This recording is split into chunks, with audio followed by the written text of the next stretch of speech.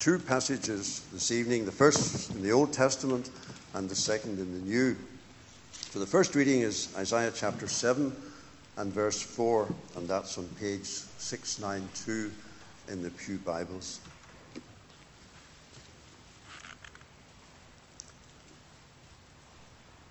This is God's word. Therefore the Lord himself will give you a sign. The virgin will be with child and will give birth to a son, and you will call him Emmanuel. And then our second reading in the New Testament, Matthew chapter 1, verses 18 to 23, and that's on page 965.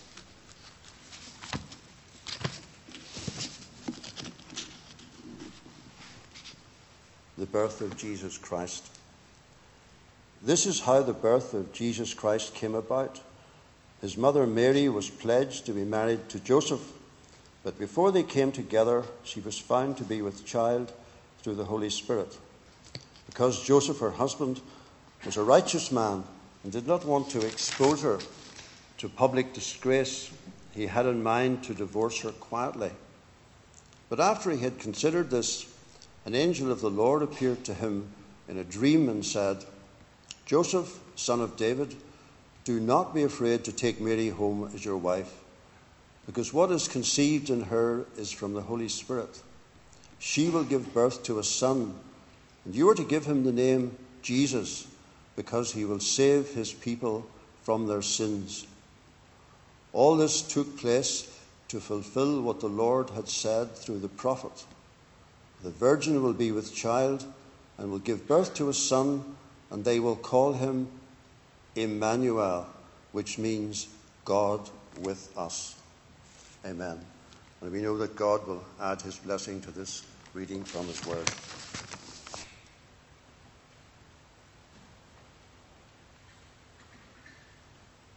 We'll pray for other people around our town and around our world. Let's pray. Dear God, we just realize that this Christmas time is a time where so many people are busy preparing and wrapping gifts. They're out around the town, they're on the internet, and they're looking for something that they can purchase and wrap up and give at Christmas time. There's other people, Lord God, and they're really worried about this time of year because the pressures on everybody else around them seem to be that, well, everyone else is being able to purchase the things that they would like to have. And for them not to have those things really makes them feel as if, well, they can't cope, or they're not good mommies, they're not good daddies. And the pressures that this puts on people who are paying that off maybe for the rest of the year. Lord God, the gifts that we give can come in different sizes and different shapes. But Lord God, we think of the time of year and we celebrate the birth of Jesus. And we thank you, Lord God, because what an awesome gift to the world that was. The God of the universe, the God who created everything that we know about and loads of stuff that we know absolutely nothing about, but yet you created it. When we go to the outer reaches of our space and our universe and we don't really know what's going on out there, but we do know this, Lord God, you are in control, and that you created that from the depths of outer space right to the inner space that makes us, to the small parts that make our human body what it is, the intricacies of our brains and the different components that we have in ourselves. Not only the physical parts, but the parts which aren't physical, but are just awesome. Lord God, you're an awesome and you're a great God, and we thank you, Lord, for everything that you've given us. And so, Lord Jesus, at this time, help us to change our focus, to recognize who you are and appreciate what an awesome gift. And if we can share Jesus with other people, what a blessing that can be. Not only this Christmas, but for many Christmases. So, Lord God, we think of people who are in great debt. We think also, whenever Brian was out last night at the Odyssey, there were people, and for them Christmas time is getting as much alcohol into their system as they can. For other people, it's purchasing drugs. For other people, it's all sorts of other priorities. And Lord God, when you see that sort of thing, and especially guys who are out at 2 and 3 in the morning, and they recognize that this is what Christmas means, and this is what life means, we realize, Lord God, is a lost world. Help us to be the salt and light. Help us, Lord God, to show by the way that we live, by the Jesus who lives in our hearts, that there's something very, very special about knowing you. And we thank you for that as we pray this in Jesus' name. Amen.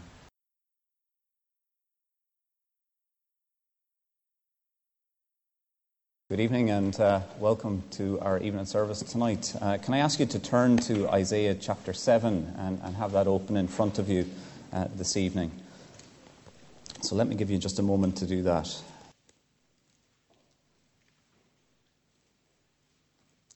Tonight will be a kind of thematic sermon, I hope, and tonight I'm conscious of the topic that we're doing, which is Emmanuel, God with us, and I'm going to pray for us. And I'm going to pray that the Lord helps us tonight, because there's parts of this passage and part of what I will say tonight that I have questions about still. And you won't be able to answer them, and I probably won't be able to answer them. But I just pray that we'll grasp something of what it means for God to become human and dwell amongst us for a purpose and reason. And if you know the answers to some of the questions I have, well, let's discuss it afterwards. Or if you have questions, let's bring it up afterwards over a cup of tea. But let me pray for us as we come to this passage and this passage in Matthew as well. So let me pray. Father God, it is good for us to be able to sing your praises tonight. And Father, as we come to think about Emmanuel, God with us, Father, there is a depth we will never fathom. There is a richness that we will not ever know about or grasp.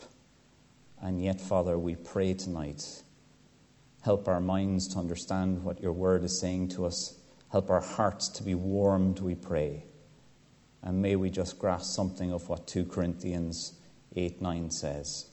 For you know the grace of our Lord Jesus Christ, that though he was rich, yet for your sake he became poor, so that you, through his poverty, might become rich. Lord, help us to know something of the great incarnation of your Son, we pray, as we think about Emmanuel, God with us. Lord, help us, we pray, for we ask it in Jesus' name. Amen. Amen. Please keep that passage open in front of you. There's a man going to appear on the screen. Hands up if you know who this is. Any? Nope. Great. That's even better. I can tell you lies about him. I have an economics geography background, but this is David McWilliams. Don't put up the next one yet. It's all right. He's an Irish economist, writer, broadcaster. You can take down the book if you can, please. And journalist in the Irish Republic. And he became famous for predicting the economic boom and bust that happened in the Irish Republic. But he also writes 4 books, and they're popular books. You know, he comes from an economics background, but they're actually a great read. And they have an economic, sociological perspective in which he seeks to understand and evaluate how money and economics changes people's mindset, behaviour and attitude. And one of his books is called this one, which will come up on the screen, The Pope's Children. The title of the book is because Williams is looking into the generation that grew up after and during the famous visit of the Pontiff in 1979 into Dublin. And McWilliams argues in his book that generation, which are probably now between 30 and 45 or 50, are the new elite in Ireland. They're educated, they have resources, capital and cash, compared to the previous generations that ever had anything. And McWilliams in his book says that as this generation prospered, their mindset and attitude was very different from previous generations. And the example he gives to highlight this difference is when the generation, the new elite, or the Pope's children, start having their own children. And he calls their children a very funny name. He calls them Destiny's Child.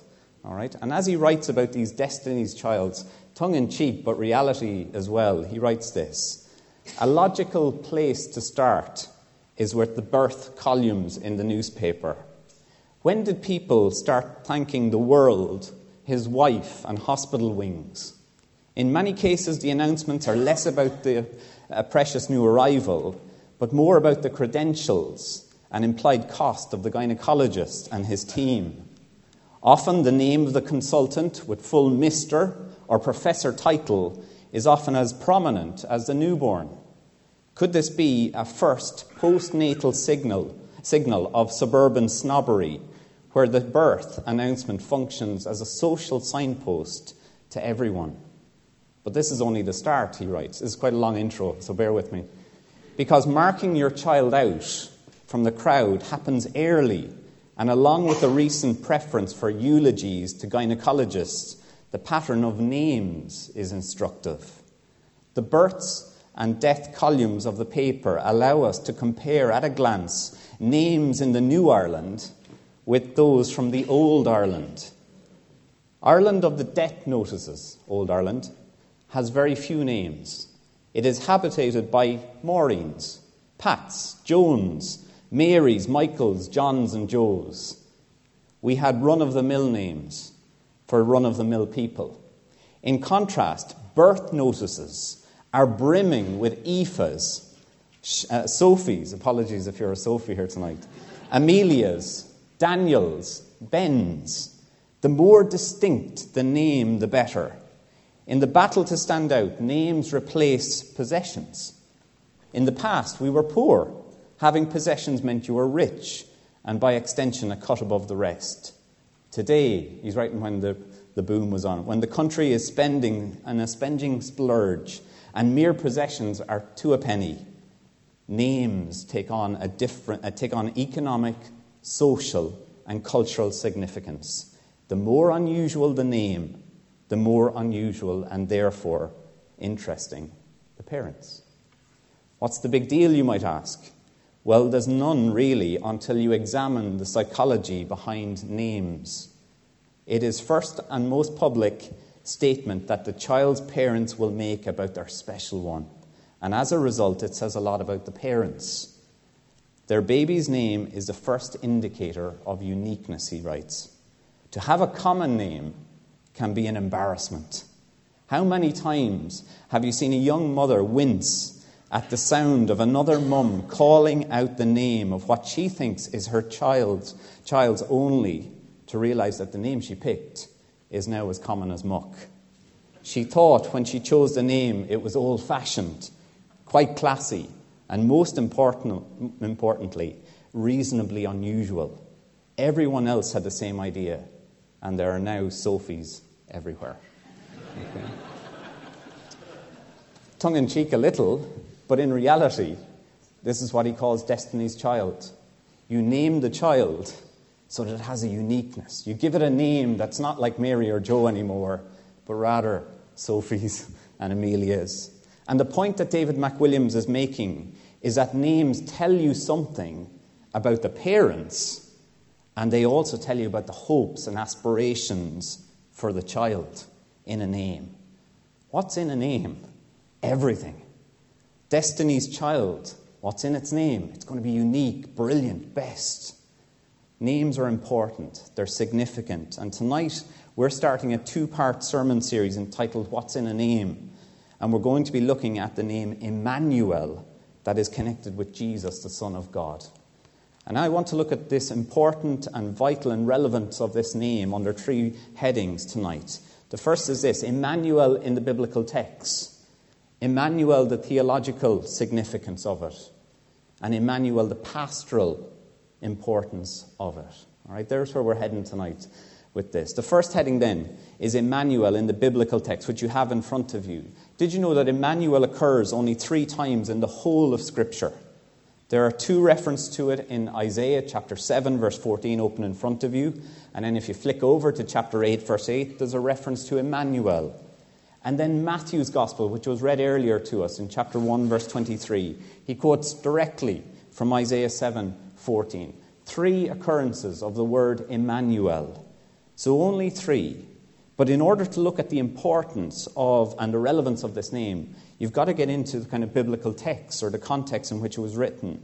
So stay with me in chapter 7 for a few moments. Isaiah here is speaking into a situation which was dark and hopeless. The king of Assyria at the time was a guy called, let's call him Tiglath, which is his real name. He was a formidable warrior and king who led the Assyrian army from the north of the map and sought to influence into Judah and Syria and on these places in 735 BC.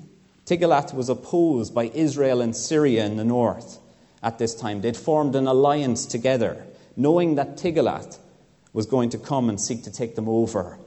The alliance of Israel and Syria sought to get Judah in the south involved by asking its king, King Ahaz, to support them.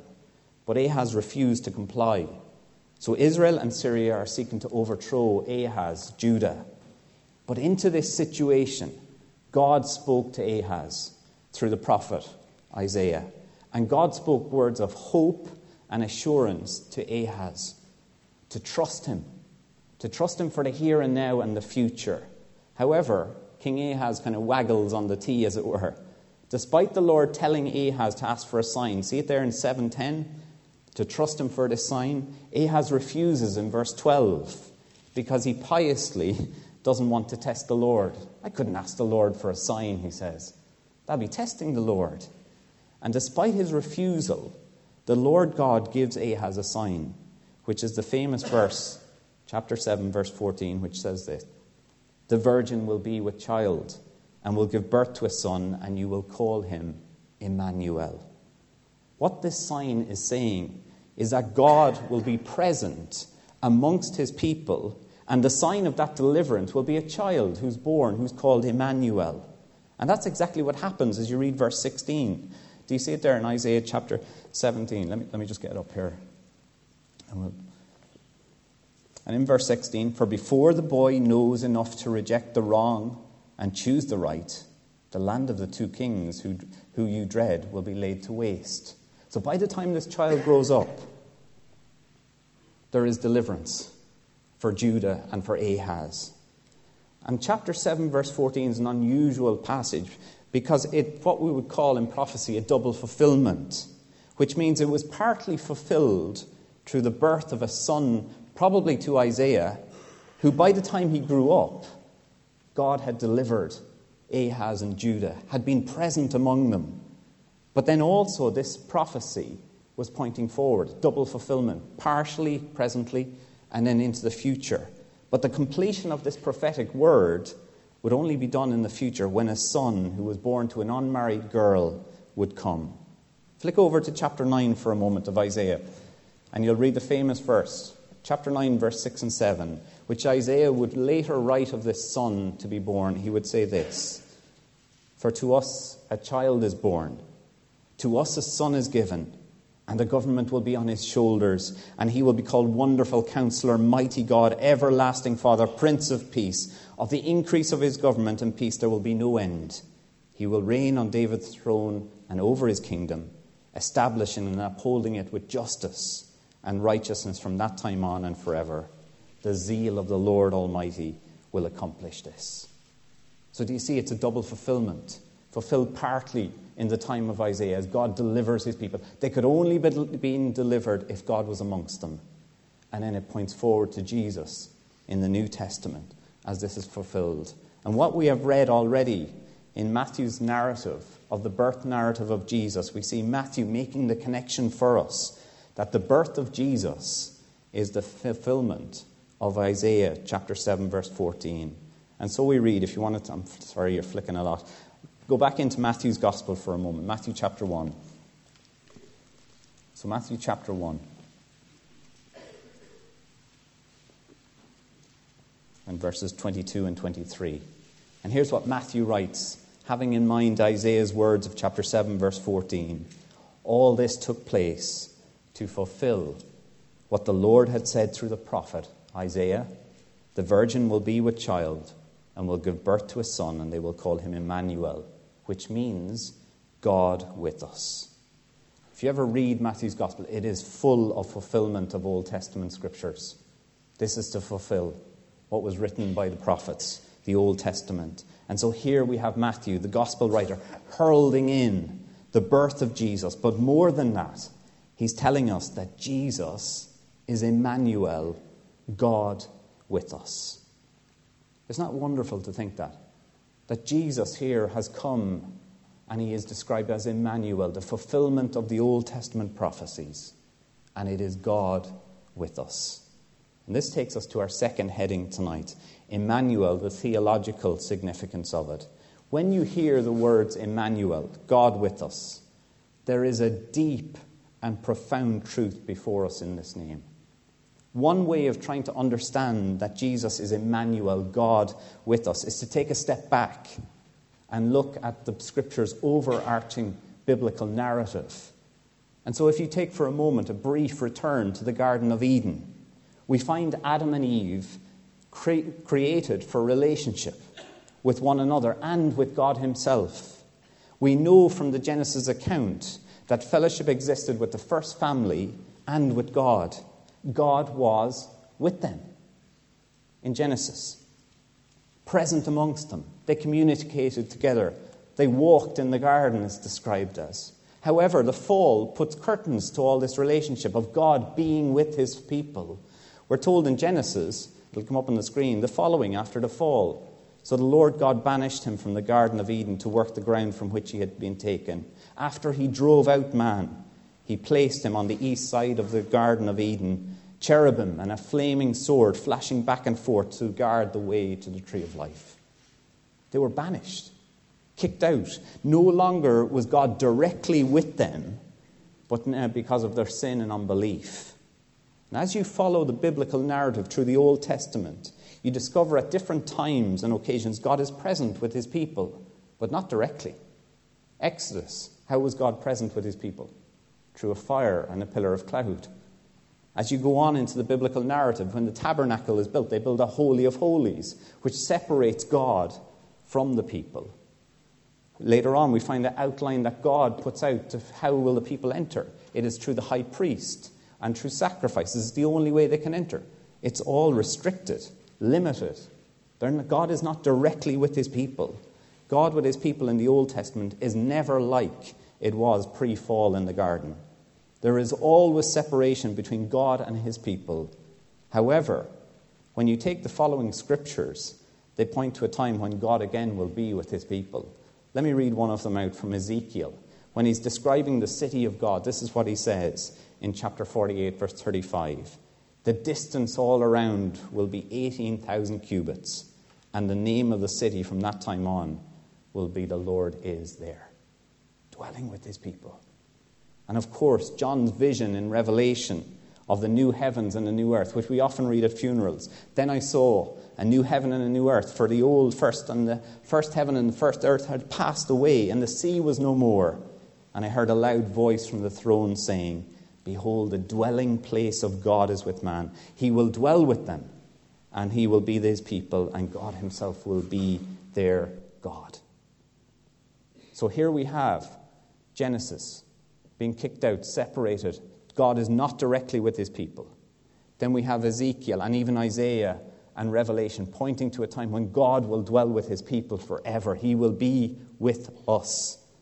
The question is, how does humanity, people like you and I, go from the state of the fall, where God is not with us, to the hope of God being with us for all eternity in the new heaven and new earth? How do we manage to go that way? What makes that transition for us? What happens for us to be in the new heavens and the new earth, to be dwelling with God forever? Is there something you can do to achieve it? Maybe you can do better than Adam and Eve. And some of us think like that. Some of us think, if I could only try harder.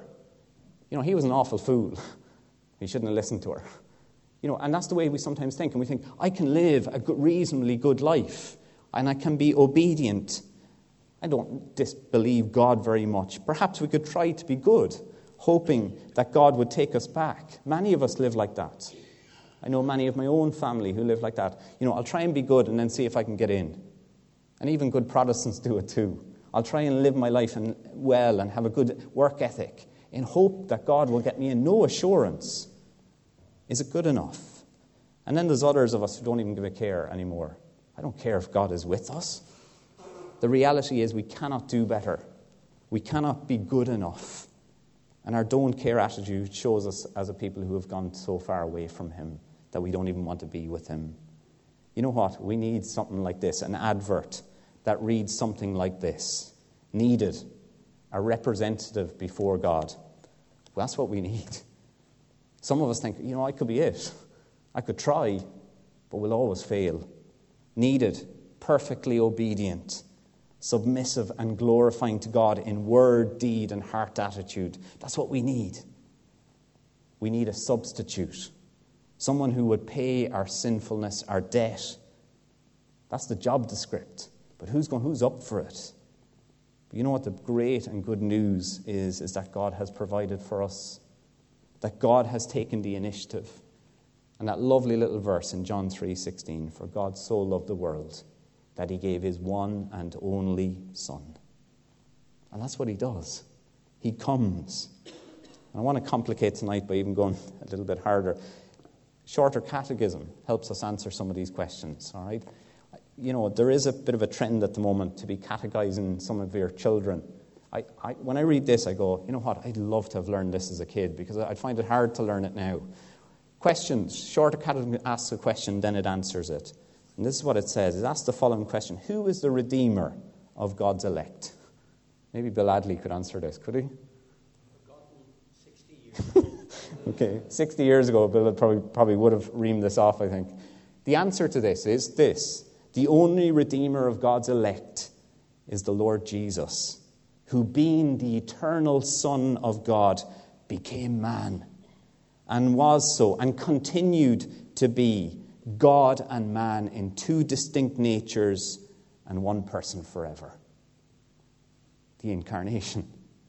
God becomes man. The eternal Son becomes man. Takes on two distinct natures. Has the divine nature and the human nature, but one person. That's hard to get your head around. And then what happens is the catechism goes on and asks this question, question 22. How did Christ, which some of us are probably asking, how did Christ, being the Son of God, become man? Answer, Christ, the Son of God, became man by taking to himself a true body and a reasonable soul, being conceived by the power of the Holy Ghost in the womb of the Virgin Mary and being born of her, yet without sin. This is amazing when you think about it. And particularly about the God of Christianity, that God the Son, Jesus, the second person of the Trinity, who is eternal, infinite, uncreated, became man, took on human nature. He was born of a woman, yet was conceived by the Holy Spirit. This all means that Jesus has two distinct natures, human and divine, and yet one person. And when we think about this, there has been much debate and much heresy down through church history about this, about how it all holds together. How can he be divine and human? And there's some genuine questions. How can the divine one take on human? What does it mean as he grew up? Did he lose some bits along the way? And what we have to say is that there is a mystery to it. It's just like the Trinity, trying to understand it. It's graspable, but not totally able to understand it. But I like how Bruce Ware puts it. We're incapable of understanding completely how one person could have two full and integral natures, especially when one of those natures is uncreated, infinite, and fully divine, while the other is created, finite, and fully human. But you know what? Jesus, this is who he is. He is Emmanuel, God with us. He's unique. It is supernatural to a point Jesus historically most can add up to. If you ask the guy next door to you tomorrow at work, do you believe Jesus really existed historically? They'll probably say yes. But is he divine? Is he fully man, fully God? And we have the beautiful Nicene Creed who puts it like this when we think about these things. We believe in one Lord Jesus Christ, the only Son of God, eternally begotten of the Father, God from God, light from light, true God from true God, begotten, not made, of one being with the Father. Through him all things were made. Nicene Creed came out of many heresies that were happening in the church to formulate biblical truth about who God was.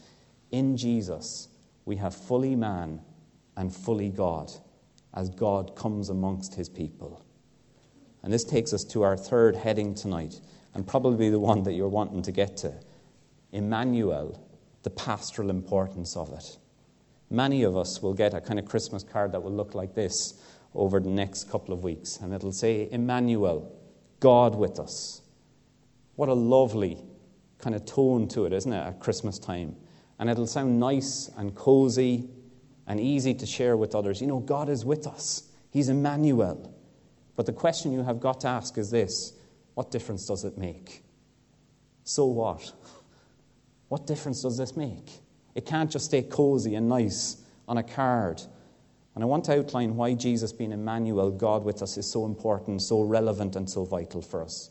And the first and most important is that we need Jesus to be both human and divine, God with us, because the deity and the manhood of Jesus are fundamental to his saving work.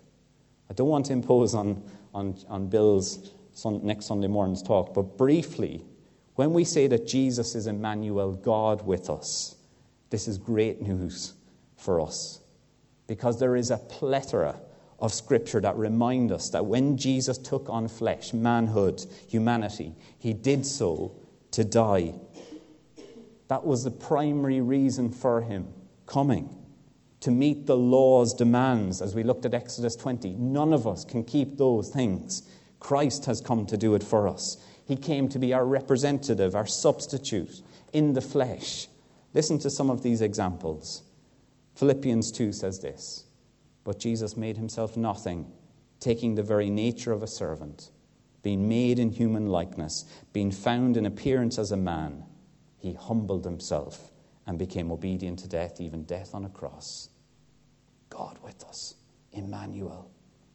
Later on in Colossians 1, now he has reconciled you by Christ's physical body through death to present you holy in his sight, without blemish and free from accusation.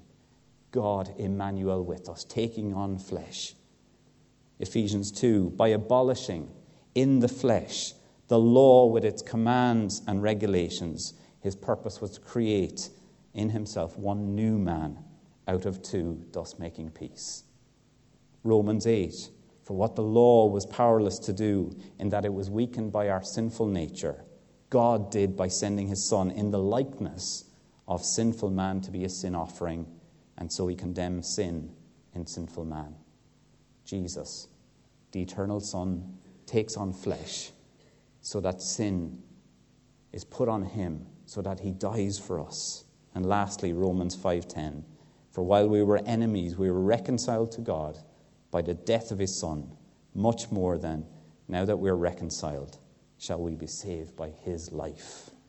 Jesus, being Emmanuel, God with us, is for our salvation, our reconciliation to God. All of God's initiative, out of love, his grace to us. We don't deserve it. We're undeserving sinners. The incarnation is for our salvation. If it didn't happen, we would be dead in our sin. And you know what? God takes the initiative. We can't bridge that gap of God being with us in past and God being with us in the future. Only Jesus can, by being Emmanuel. God is with us. God is here to rescue us and save us. And there may be some of us here tonight and going, I've never seen that. I've never seen why he became a man in order to rescue me and save me. That's what he's done for us. He has come to rescue and save us. And this is what he's done. He's left the courts of heaven. Let me read my favorite carol out to you, because it captures what Christ has done through the incarnation. It says this in Hark the Herald Angel Sings. Mild he lays his glory by, born that man no more may die, born to raise the sons of earth, born to give them second birth. Brilliant, isn't it? It's the gospel in a nutshell, that Jesus lays his glory by. It's not fully expressed as he becomes fully man and fully God, but he's born that man, men and women, may no more die, born to raise us and born to give us the second birth. It's the glory of it. Jesus is with us, God to rescue and save us. That's his primary reason for God being with us. Let me finish with a few other points. Let me read out Nicene Creed again. as we kind of summarize God with us, it says this: for us and for our salvation, Jesus came down from heaven. By the power of the Holy Spirit, he became incarnate from the Virgin Mary and was made man. For our sake, he was crucified under Pontius Pilate. He suffered death and was buried. On the third day, he rose again in accordance with the Scriptures. He ascended into heaven and is seated at the right hand of God. For us and for our salvation, Jesus takes on flesh, becomes God with us, Emmanuel. This is the primary reason that we can see why God is Emmanuel. But there is another secondary, and sometimes we overemphasize this without knowing the primary one, and that is that God relates to us because of his incarnation. Isn't that wonderful to think that God understands, he knows what it is to be human and live in this world, all because he became Emmanuel, God with us. But it's important that we know that as we worship him and follow him. It's important that we know these couple of points. In suffering and death, Jesus knows, because he is God, Emmanuel. Jesus lived on this earth. He saw suffering. He met with those who were blinded, paralyzed, ill, and sick.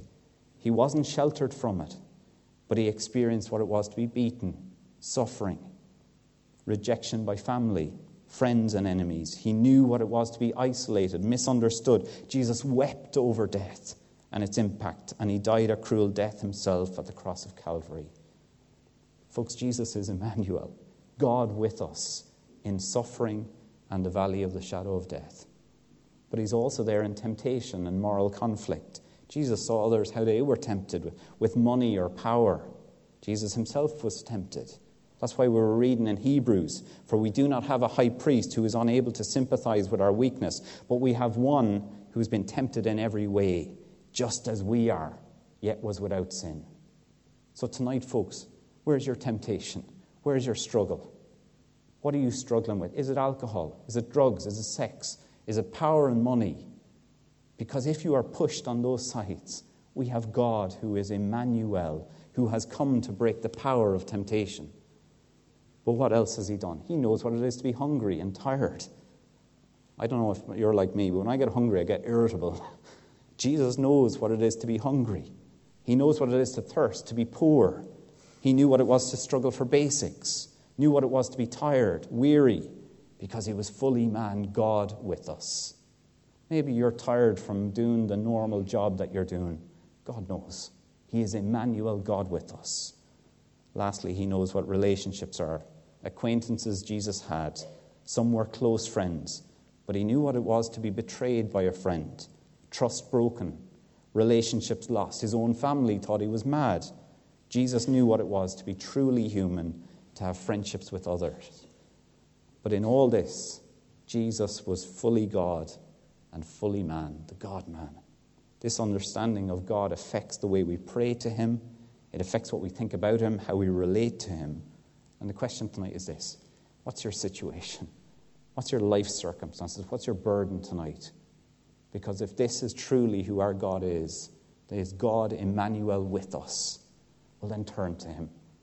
Seek him for your life, for salvation, but turn to him in your life situation and circumstance, because this is God Emmanuel with us, fully man and fully God.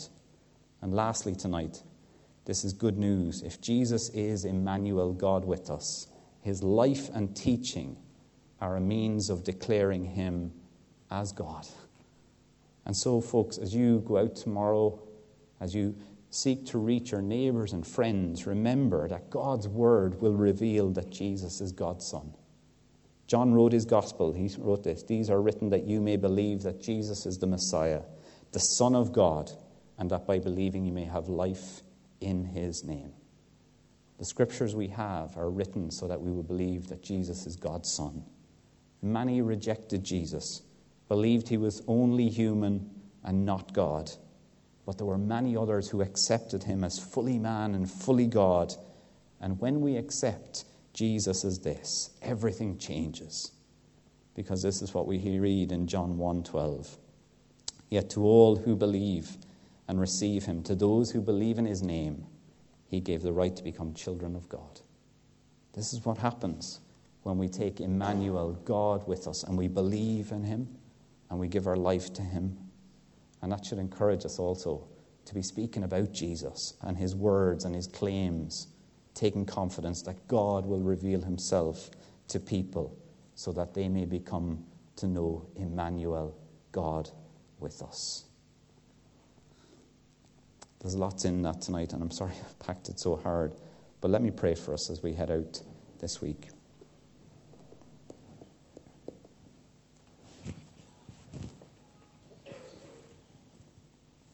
Father, tonight we confess that we love the sentiment of Emmanuel, God with us.